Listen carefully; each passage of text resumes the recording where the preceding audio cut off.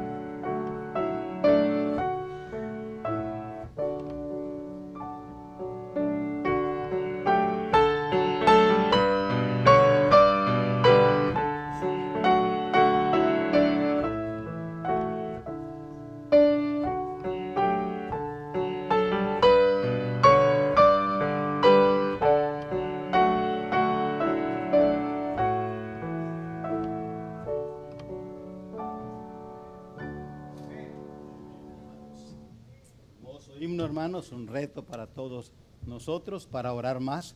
Dulce oración, dulce oración. Muy bien, hermanos, yo creo que todos tenemos ya nuestras notas, entonces ya vayamos ubicándonos en Proverbios capítulo 11. Ahí es donde vamos a estar estudiando esta noche la enseñanza de hoy. Queremos ir entonces allí, tener nuestras Biblias listas y preparadas para aprender. Y así también repasar un poco desde el domingo del miércoles, ahora 2 miércoles atrás. Estuvimos recordando y empezamos el capítulo a quien le hemos titulado Valores para Vivir. Y estuvimos viendo qué son valores, los valores de la vida.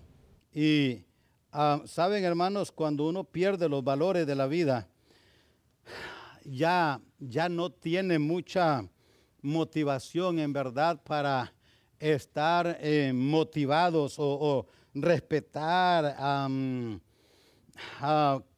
rompe el comportamiento social.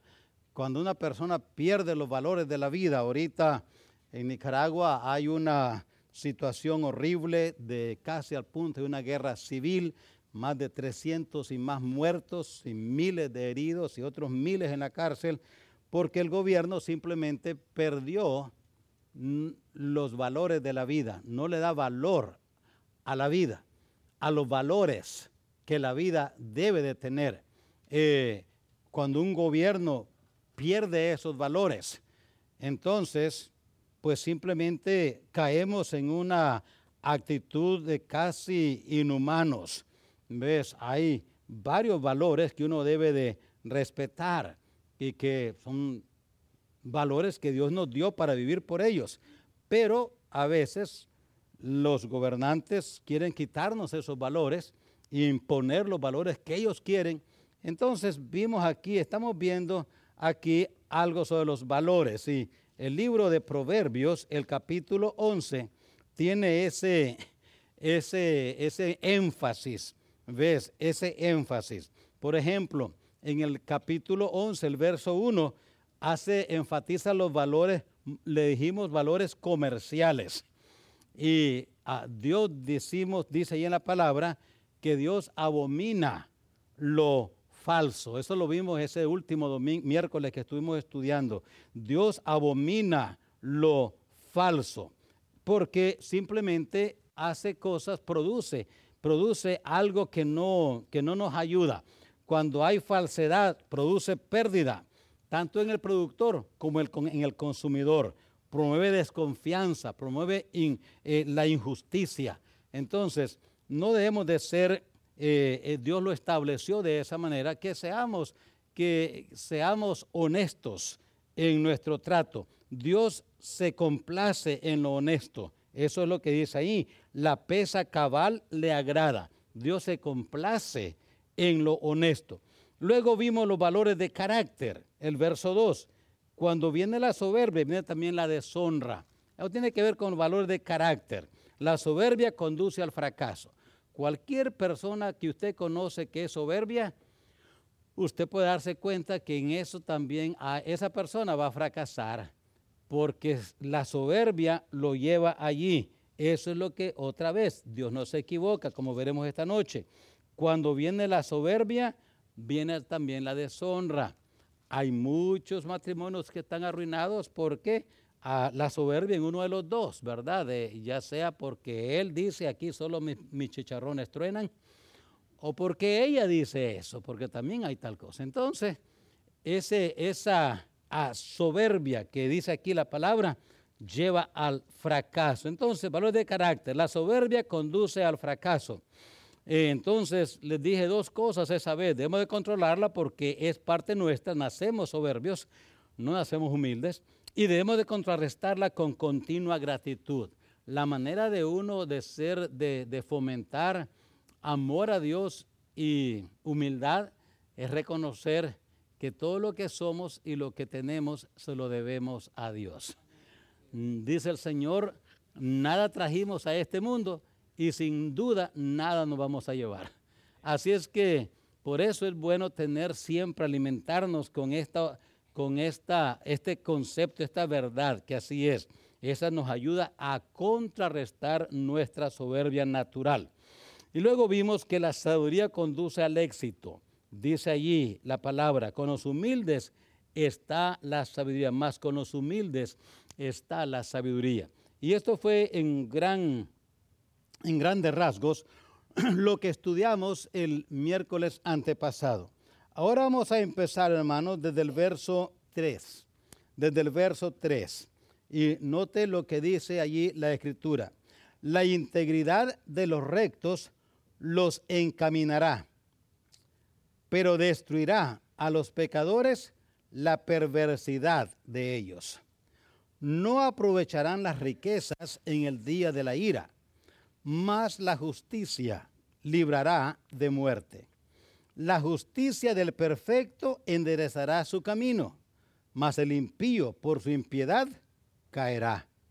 La justicia de los rectos los librará, mas los pecadores serán atrapados en su pecado. Cuando muere el impío, perece su esperanza, y la expectación de los malos perecerá. El justo es librado de la tribulación, mas el impío entra en lugar suyo. El hipócrita con la boca daña a su prójimo, mas los justos son librados con la sabiduría.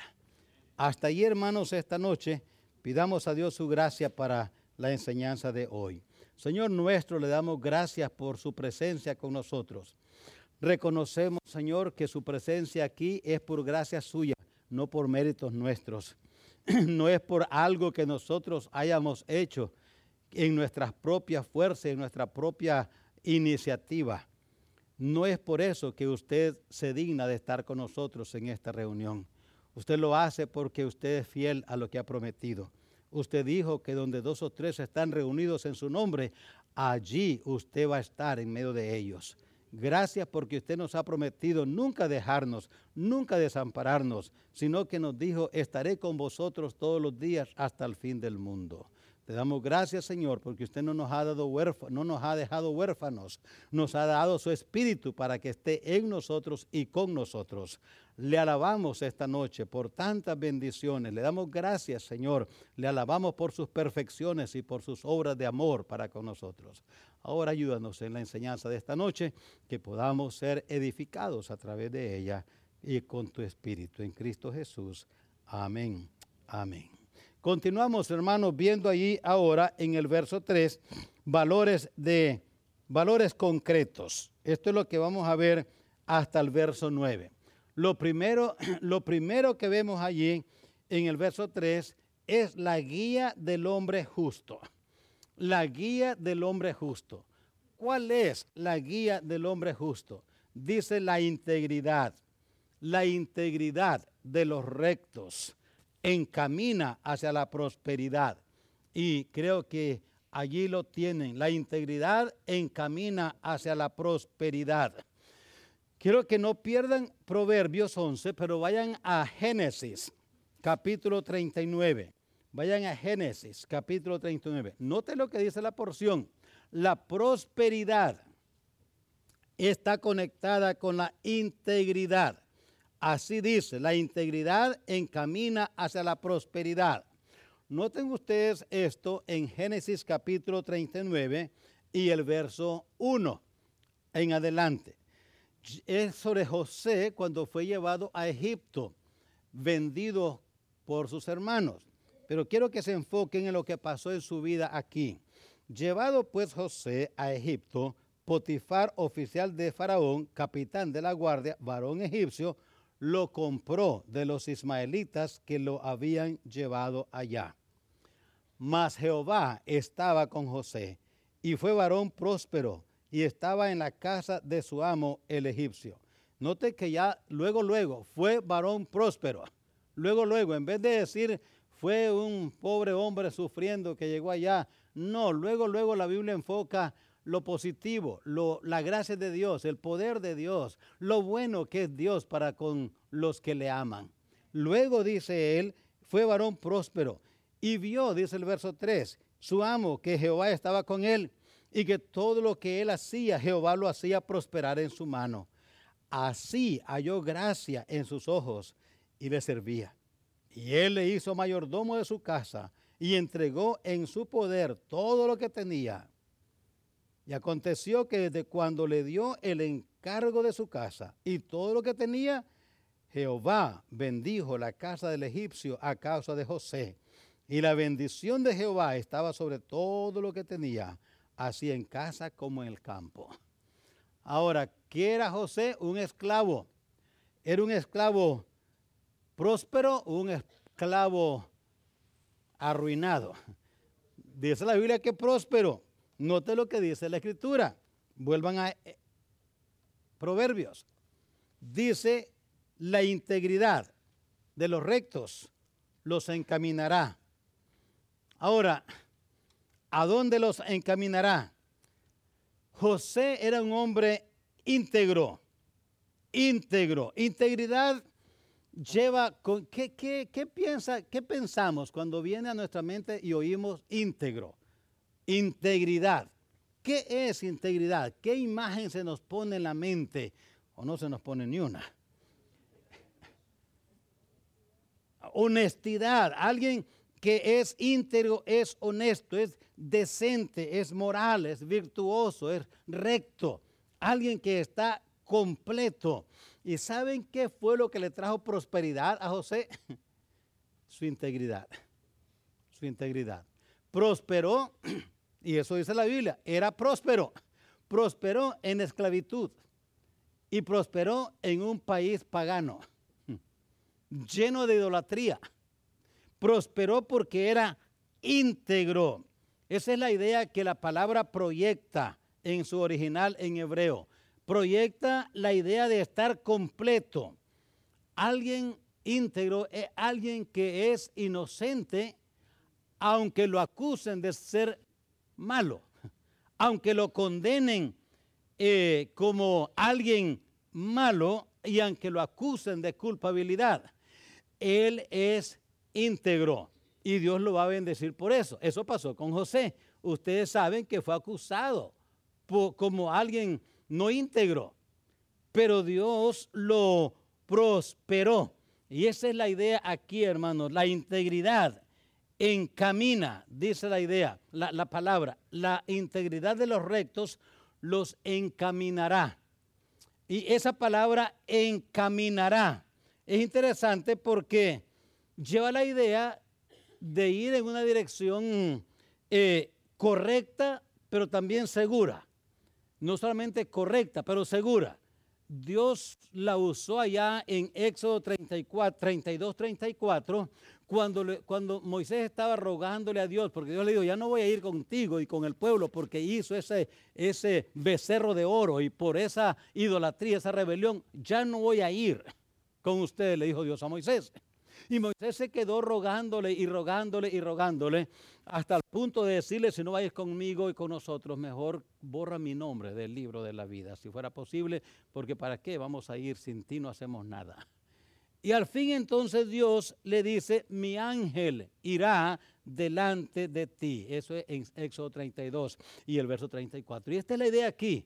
no solamente iban a ir en una ruta segura, pero en una ruta correcta y segura. Hermanos, esto es la idea o el resultado de integridad. Integridad dice, la integridad de los rectos los encaminará. La integridad. Qué importante es esto. Noten ustedes cómo nosotros cuando fomentamos deshonestidad en nuestros hijos, los estamos empujando al fracaso. Pero cuando les enseñamos, por eso nunca hagamos fiesta de cualquier travesura o cualquier deshonestidad que cometimos. No se la digamos a nuestros hijos, ni a nuestros nietos, ni bisnietos, ni tataranietos. No es nada de gloriarnos una cosa así. Les estamos trayendo desgracia. Les estamos trayendo fracaso. Una cualidad que debemos nosotros fomentar en nuestros hijos, en nuestros semejantes. Pero claro, los que están más cerca de nosotros somos nuestros hijos, son nuestros hijos. Seamos nosotros íntegros para que ellos aprendan a ser íntegros. Y si ellos son íntegros, ¿sabe qué va a suceder? Van a caminar por una dirección correcta y segura. Van a prosperar. Debemos de ser íntegros primeros, prósperos después. Nosotros la tenemos al revés, la práctica es al revés ahora. Primero próspero, aunque no sea íntegro. Pero eso no es lo que la Biblia enseña. Eso es totalmente en contra de todo lo que la Biblia nos enseña. Enseñemos, practiquemos nosotros integridad. Y si nosotros practicamos integridad, alguien decente, íntegro, moral, virtuoso, recto, integridad. Hay ¿cómo le llaman al pan cuando es así, verdad? Integral. Ándele. ¿El pan blanco es integral? Claro que no. Así es que, hermanos, ya saben, no seamos como pan blancos. Seamos íntegros. Practiquemos eso. ¿Ves? Porque si no, ¿qué viene? Dice, la integridad de los rectos los encaminará. Los encaminará en una ruta correcta y segura. ¿Usted tiene pregunta, hermano? Claro, hermano, claro que sí. Ayúdele. El último patrón que yo tuve Ajá, hermano. me acusaba de robar. Ok. Y un día le dije, no, yo no robo. Si tú piensas que yo te robo, aquí están las llaves de Y se acabó. Y gracias a eso tengo 22 años con mi negocio. Mire, hermano. Amén. Cuando él lo acusó, usted le regresó todo y ya está. Hermano, eso le da a uno confianza. ¿Entiende? Cuando alguien te acusa de ser deshonesto, que no eres íntegro, no eres recto, no eres completo, es ser hipócrita. Dice, mira, aquí está. Dice la Biblia, el buen nombre es mejor que muchas riquezas. El buen nombre. Hermanos, cuidemos nuestro nombre. Cuidemos nuestro nombre. Cuando estaban creciendo los hijos, les he contado esto y lo voy a contar otra vez seguro. Le compraba tarjetas siempre y le decía, este es tu apellido. Yo lo recibí de mi padre. Cuando mi padre me lo dio limpio. Y yo te lo entrego a ti limpio. Asegúrate que cuando lo entregues a tus hijos, entrégalo limpio. Y asegúrate que ellos lo mantengan limpio. Limpio. Nunca se diga, es que este es deshonesto, ladrón, no paga sus deudas, anda robando. No. Es integridad, trae prosperidad. Note lo que es el verso. Pero destruirá a los pecadores la perversidad de ellos, la falta de integridad. Estaba estudiando esta palabra porque era interesante cuando lo miré en las referencias que se hace en la Biblia. Destruir es una palabra fuerte. Algo que es más más impactante y más destructivo, más dañino. Algo que es destructivo o algo que es devastador. ¿Qué es más fuerte? Cuando algo está devastado, está como que está ya más allá de poder repararlo. Está ya no tiene, es que el huracán fue devastador. No solo fue destructivo, no, subió más allá, devastó todo.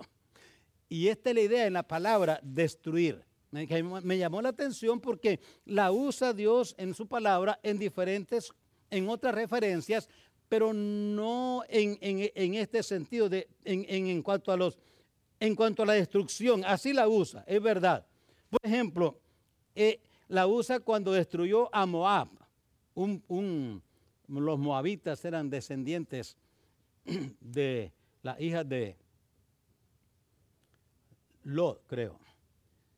Y cuando los destruyó, usa esta palabra, los devastó, los eliminó totalmente. Habla también de Egipto, en Ezequiel 32:12 usa la misma palabra. Y habla cómo ese Egipto va a caer, va a ser destruido, devastado, totalmente desechada. Y esta es la misma palabra aquí. Destruirá a los pecadores la perversidad de ellos. En otras palabras, hermanos, el énfasis, el fuerte, no se capta aquí en destruir, pero sí ir allí, pero devastará a los pecadores la perversidad. O sea, los deja totalmente arruinados, destruidos, sin esperanza.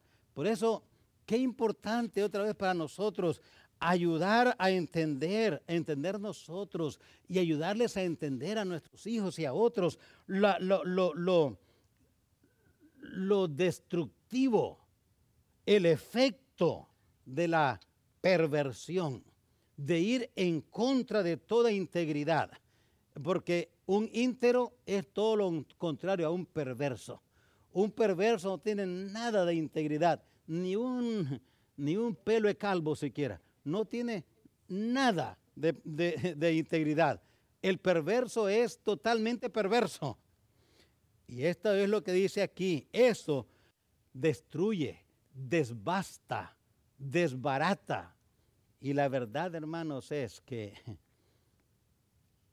cuando un patrón descubre que su trabajador está robando, quizás hasta lo echa preso. Hay gente que está en la cárcel hoy y está ahí en la cárcel permanente porque robaron mucho. Destructivo. Interesante. Note también lo que no solamente la guía del hombre justo. Cuando nos guiamos por la integridad, hermanos, terminamos prósperos en gran manera. Me da un poquito, es algo paradójico hoy que a veces oímos personas religiosas que hablan del evangelio de la prosperidad y predican eso y son ellos los más depravados, los más, aquí como dice la escritura, perversos, pero hablan del evangelio de la prosperidad. No, es totalmente lo contrario. Hay un grupo aquí que se llama Pare de Sufrir y todo lo que traen es sufrimiento, a lo menos es lo que yo he oído y lo que me han contado personas que han andado en esa situación. Integridad, pero noten ustedes la guía del hombre bondadoso. Ya hablamos de la guía del hombre justo, la integridad. Pero note lo que es el verso 4. No aprovecharán las riquezas en el día de la ira, mas la justicia librará de muerte.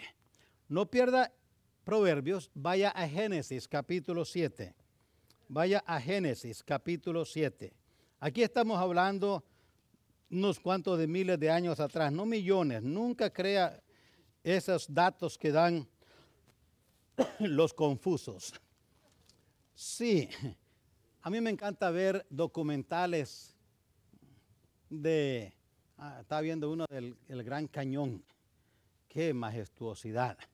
Y uno mira documentales de ríos, de volcanes, de lagos, de montañas. Y no hay ninguno que hable de miles de años, todos son millones, billones, trillones. Nunca crea eso. Vea los documentales si quiere, pero nunca le crea. La Tierra no tiene millones de años, quizás unos 6,000, quizás por allí. Pero no tiene millones de años, no, de ninguna manera. Esas pruebas no tienen base científica. Así es que aquí en Génesis 7 estamos hablando de antes del diluvio. Y quiero que noten ustedes lo que dice el verso 1, porque dice la Escritura que la justicia librará de muerte. La justicia librará de muerte. Note Génesis 7:1. Dijo luego Jehová a Noé, entra tú y toda tu casa en el arca. Y aquí está la razón. ¿Por qué entró Noé y su familia en su casa? ¿Porque Dios discriminó? ¿Porque Dios solamente apartó a él y a los demás que se ahoguen? No, ahí lo dice el por qué. Porque dice, a ti te he visto justo delante de mí en esta generación. Bueno tener esto en mente, hermano. Dice, mire, a veces oigo personas, dice, mire, qué bueno le hacen los hijos a esta familia. Los míos todos salieron malos. Mire, qué bien le va. Aquel Dios lo bendice por todos lados. Y a mí nunca me sale nada bien. Pues hay que examinar por qué. Una razón hay. Algo hay. No culpemos a Dios de que no, pues mire, si mire, Dios dejó millones a morirse ahogados, solo metió a Noé en el arca. Dice Dios que quede constancia, ¿por qué? Porque Él era justo delante de mí en esta generación. La justicia libra de muerte, así dice la Escritura. La justicia aquí tiene que ver con dos cosas. Tiene que ver con la acción de Dios de justificar al impío, porque el impío se arrepintió de sus pecados y creyó en Cristo. Cuando nos arrepentimos y creemos en Él, somos justificados. ¿Qué quiere decir eso? Que Dios no toma en cuenta nuestros pecados para condenarnos. No es que acepta el pecado, no, sino que como hemos creído en Cristo Jesús, nos hemos arrepentido de nuestros pecados, creemos en Cristo Jesús, nuestra cuenta pendiente de pecados es puesta sobre Cristo y Él pagó por nuestra deuda. Y ahora estamos justificados por los pecados que cometimos.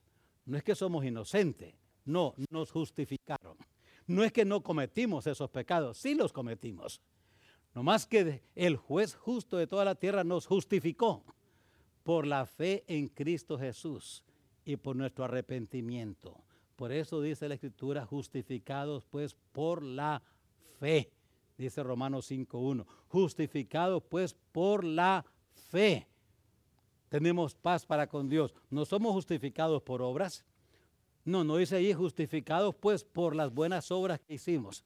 Justificados pues por las muchas limosnas que dimos. Justificados pues por muchas veces que fuimos a la iglesia. Justificados porque le dimos una limosna a un que estaba pidiendo allí. Cada vez le dimos. No. Dice justificados pues por la fe. El acto de Dios de justificarnos de nuestros pecados y declararnos libres por la fe y arrepentimiento. Ahora, aquí esa es una manera de ver esta palabra que dice que la justicia libra de muerte. La justicia, dice, la justicia del perfecto enderezará su camino. Es una condición de conducta, hermanos, donde Dios ve que nuestra conducta y nuestras acciones son correctas delante de Él. Cuando nuestras acciones son correctas, dice Proverbios, no recuerdo la cita ahora, pero dice que cuando los caminos del hombre son del agrado a Dios, aún a sus enemigos hace estar en paz con Él. Cuando los caminos del hombre agradan a Dios, aún con sus enemigos nos hace estar bien. Esta es la idea aquí, la justicia del perfecto enderezará su camino. Ahora, es interesante, hermanos, para entender esto hay que entender también que la justicia es un fruto de la santidad. Voy a explicarlo así.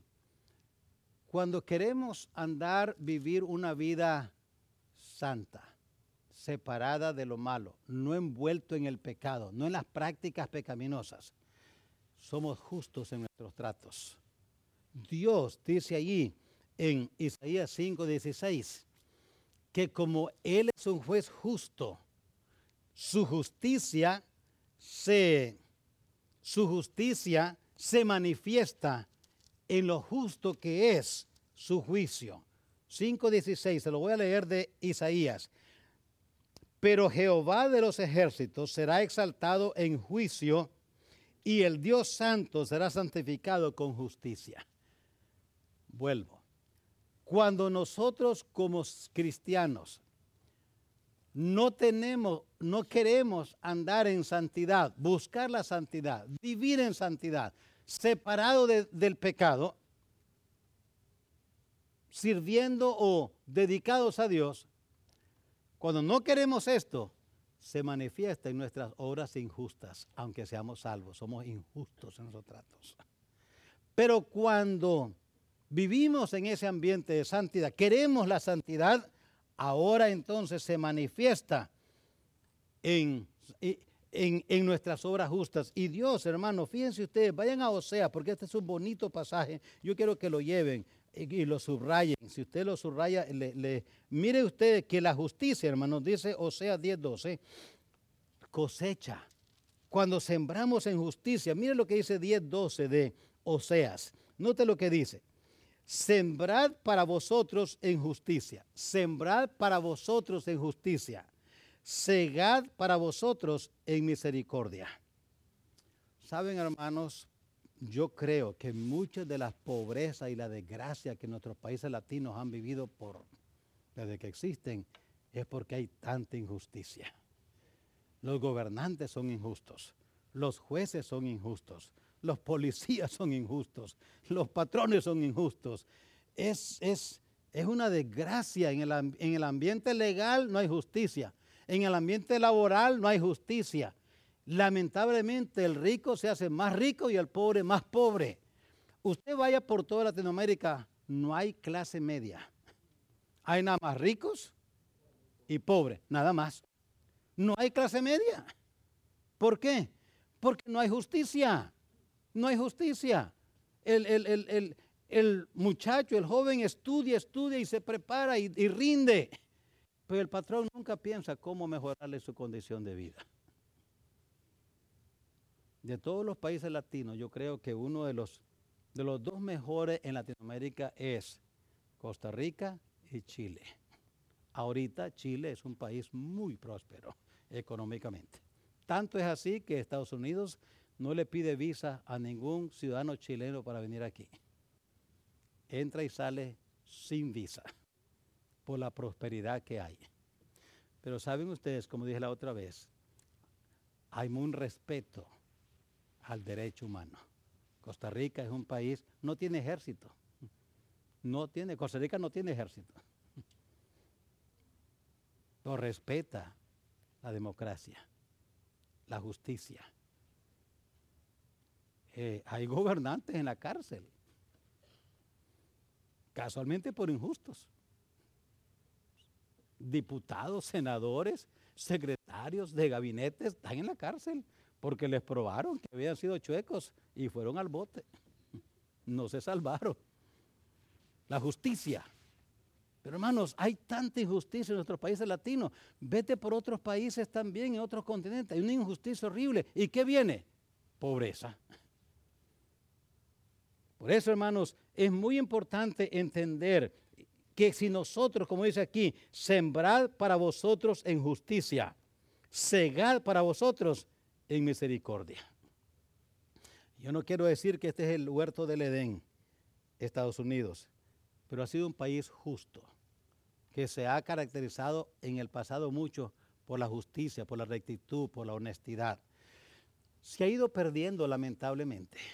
Se ha ido metiendo la injusticia más y más. Y hoy en día se alaba lo inmoral. Muchos de nuestros senadores ahorita están reclamando y diciendo que vamos a la esclavitud solo porque el presidente actual escogió para poner en la Corte Suprema de Justicia un juez que ha demostrado a través de su historial justicia. Pero están diciendo Univisión y todo lo demás, no escucha esa. Es una desgracia lo que dicen, puras mentiras, pura mentira. Ojalá que dijeran la verdad, está bien, si es verdad, lo aceptamos. Pero ¿por qué tienen que decir mentiras? Hablando que vamos a caer en esta condición como nación por un juez. Están más perdidos que orden encargo. La justicia es lo que ha traído bendición en este país. La justicia. En ningún país, hermano, del río para allá, ¿sabe qué dice la ley? Usted es culpable hasta que pruebe que es inocente. ¿Y cómo lo voy a probar si estoy en la cárcel? Y estoy en la cárcel, pero estoy inocente, pruébelo que es inocente, pero dame salida. Aquí la ley dice, eres inocente hasta que te prueben que eres culpable. ¿No les parece que hay una diferencia grande ahí? ¿O no? Del río para allá la ley es, eres culpable hasta que tú pruebes que eres inocente. Aquí del río para acá dice, eres inocente hasta que te prueben que eres culpable. Yo sé que muchos se aprovechan, pero todavía trae bendición. Dice la Biblia, ahí está, sembrad para vosotros en justicia. ¿Y qué va a suceder? Segad para vosotros en misericordia. Dios tiene misericordia de una familia, de un individuo, de un pueblo, de un país que es justo. Hermanos, practiquemos justicia en nuestra manera de tratar, en el hogar, en la familia, en el matrimonio. Yo creo que hay muchos esposos que a veces son, hasta cristianos, que son injustos con sus esposas. Y hay esposas que son injustos con sus esposos. Cuidado, hermanos, cuidado, hay injusticia. Cuando nuestra injusticia llega a la presencia de Dios, cuidémonos, porque va a venir desgracia.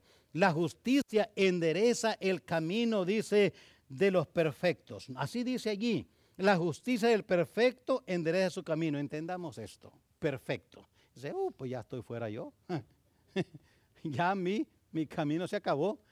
Aquí la palabra perfecto, el único hombre perfecto que ha existido se llama Jesucristo. De allí para allá todos somos imperfectos.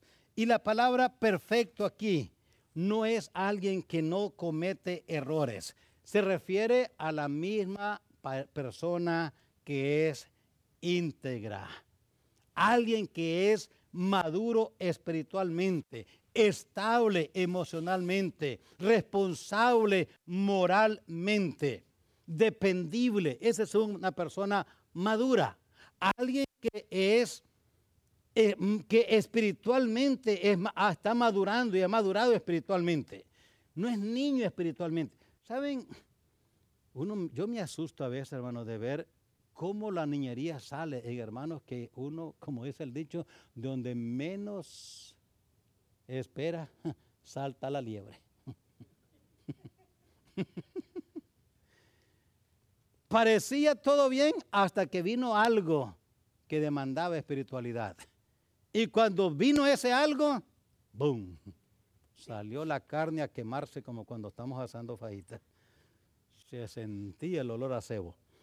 Oh, hermanos, Maduro es una persona, no el gobernante de Venezuela, sino es una persona estable emocionalmente, maduro espiritualmente, responsable moralmente, dependible, que su carácter es moldeado por la palabra de Dios, que deja que la palabra de Dios moldee su carácter. Esa es una persona madura, que los preceptos divinos rigen nuestra conducta.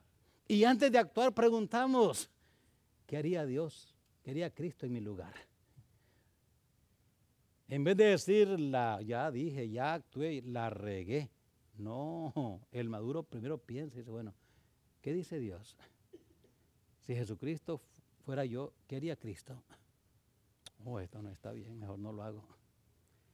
Piensa de acuerdo a la palabra de Dios. Dice el verso, la justicia del perfecto enderezará su camino. Ya saben qué es justicia, ya sabemos qué es el perfecto, pero en contraste el impío. Mas el impío por su impiedad caerá. O sea, su condición, ¿por qué? Ni toma en cuenta a Dios, ni toma en cuenta la palabra de Dios, ni toma en cuenta a otros, simplemente él está enfocado en él. ¿Y qué sucede con eso? Dice, caerá. No hay estabilidad, tampoco prosperidad. Se fue todo. Note lo que dice el siguiente verso. La justicia de los rectos los librará, mas los pecadores serán atrapados en su pecado. Otra vez, no hay esperanza ni consuelo. La justicia de los rectos los librará. Y los libra, hermanos, de tantas cosas que el tiempo ahora no me da para explicarle. Note el verso 7. Cuando muere el hombre impío, perece su esperanza. Y la expectación de los malos perecerá. ¿Por qué? Porque la tierra era su cielo.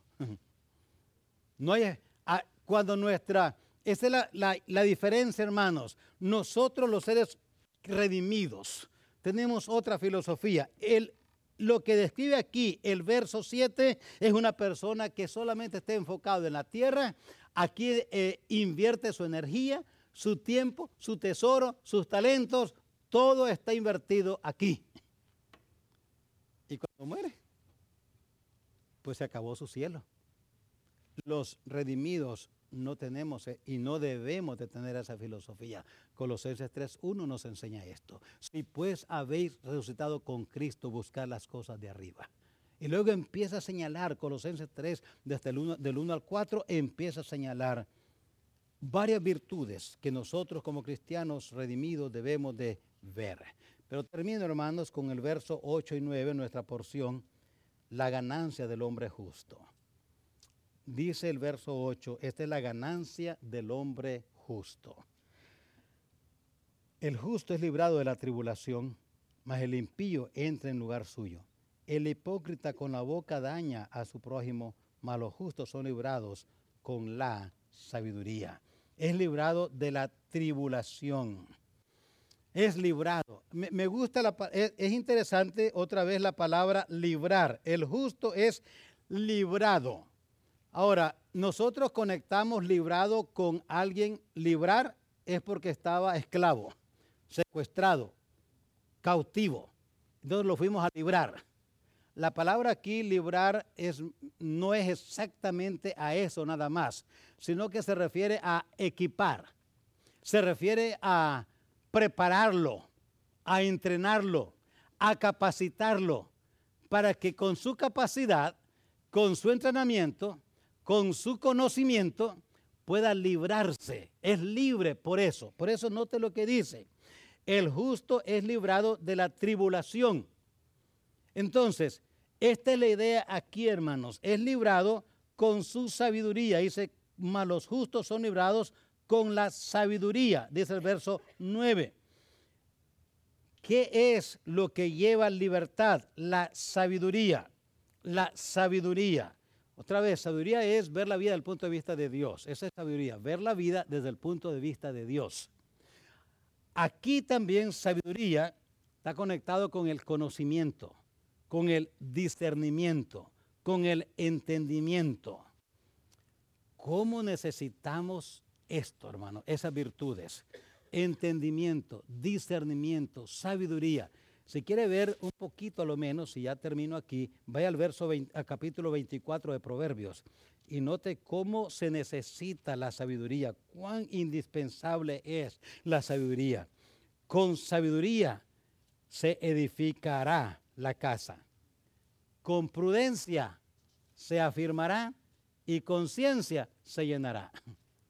Así es que Proverbios 24:3 es un reto para todos nosotros.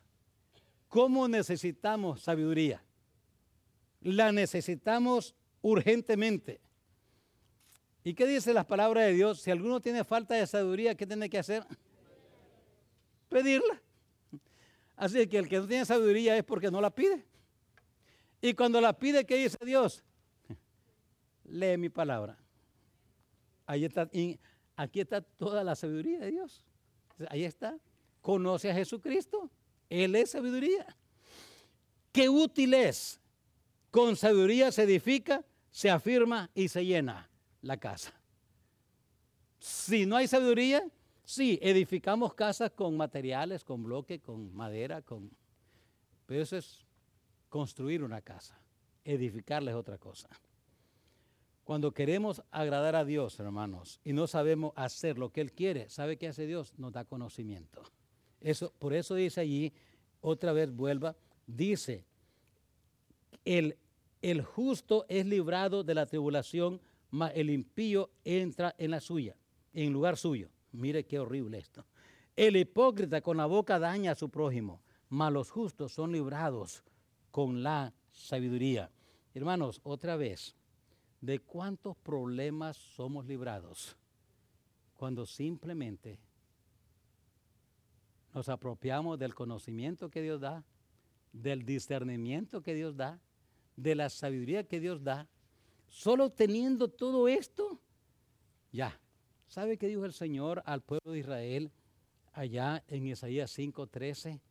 Les dijo, ustedes no tienen conocimiento y por eso, miren lo que les pasó.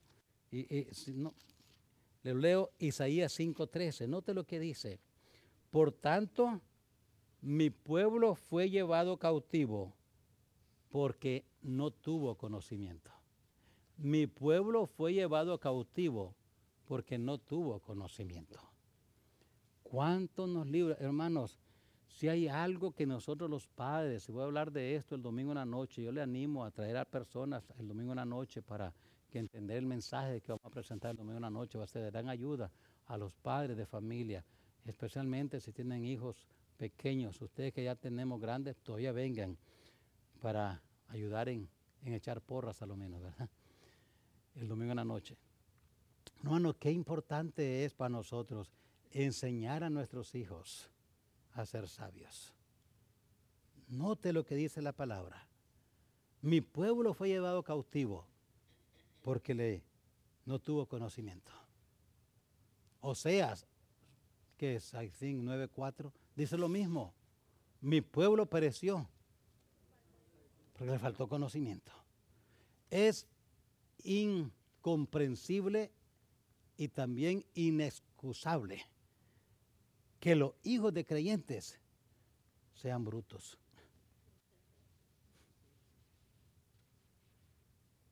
¿Qué cosa es ser? Sea necio, sea torpe, es inexcusable. ¿Cómo es posible si nosotros tenemos? ¿Me entiende lo que digo, hermano? ¿Cómo es posible que perezcan por falta de conocimiento? Dice la Escritura, es librado por la sabiduría. Es librado. Hermanos, qué bendición es conocer. Es librado de la tribulación, es librado con la sabiduría. Dios nos ayuda a nosotros como hijos de Dios. Tener en nuestra mente estos principios, valores para vivir, valores comerciales, valores de carácter, valores, les dije el de hoy, valores concretos. Qué bendición es tenerlos en nuestra vida y vivir por ellos. Apliquémonos a ellos. ¿Por dónde va en la lectura ya de la palabra, hermanos? Ya va cerca, ya va por la mitad de la Biblia. La lee todos los días. ¿Va a poder terminar la lectura bíblica este año toda? Algunos dicen, ¿leer yo la Biblia? No, hombre, eso está aburrido. Hermanos, la ignorancia de la palabra trae fracaso en nuestra vida. ¿Quieres ser libre de sufrimientos, angustias, aflicciones porque los trajimos nosotros mismos? Leamos la palabra y seamos sabios. Dios nos ayude. Terminamos con una oración. Padre mío, le damos gracias, Señor, por su palabra, porque usted es bueno para con nosotros. Sin su palabra estuviéramos en una total confusión, sufriendo lo que en verdad usted quiso librarnos. ¿Cuántas lágrimas nos ahorraríamos de dolor, de angustia, de sufrimiento, si solamente, Señor, apropiamos tus valores y los practicamos. Ayúdanos para, al estudiar el libro de Proverbios, seguir viendo en tu palabra la bendición de tener un libro tan perfecto, infalible, como es tu santa palabra. Ayúdanos en esta noche a ir a nuestros hogares, dirígenos en nuestro camino, guárdanos, protégenos de todo mal. Nos encomendamos en tus manos, en Cristo Jesús. Amén. Amén. Dios le bendiga.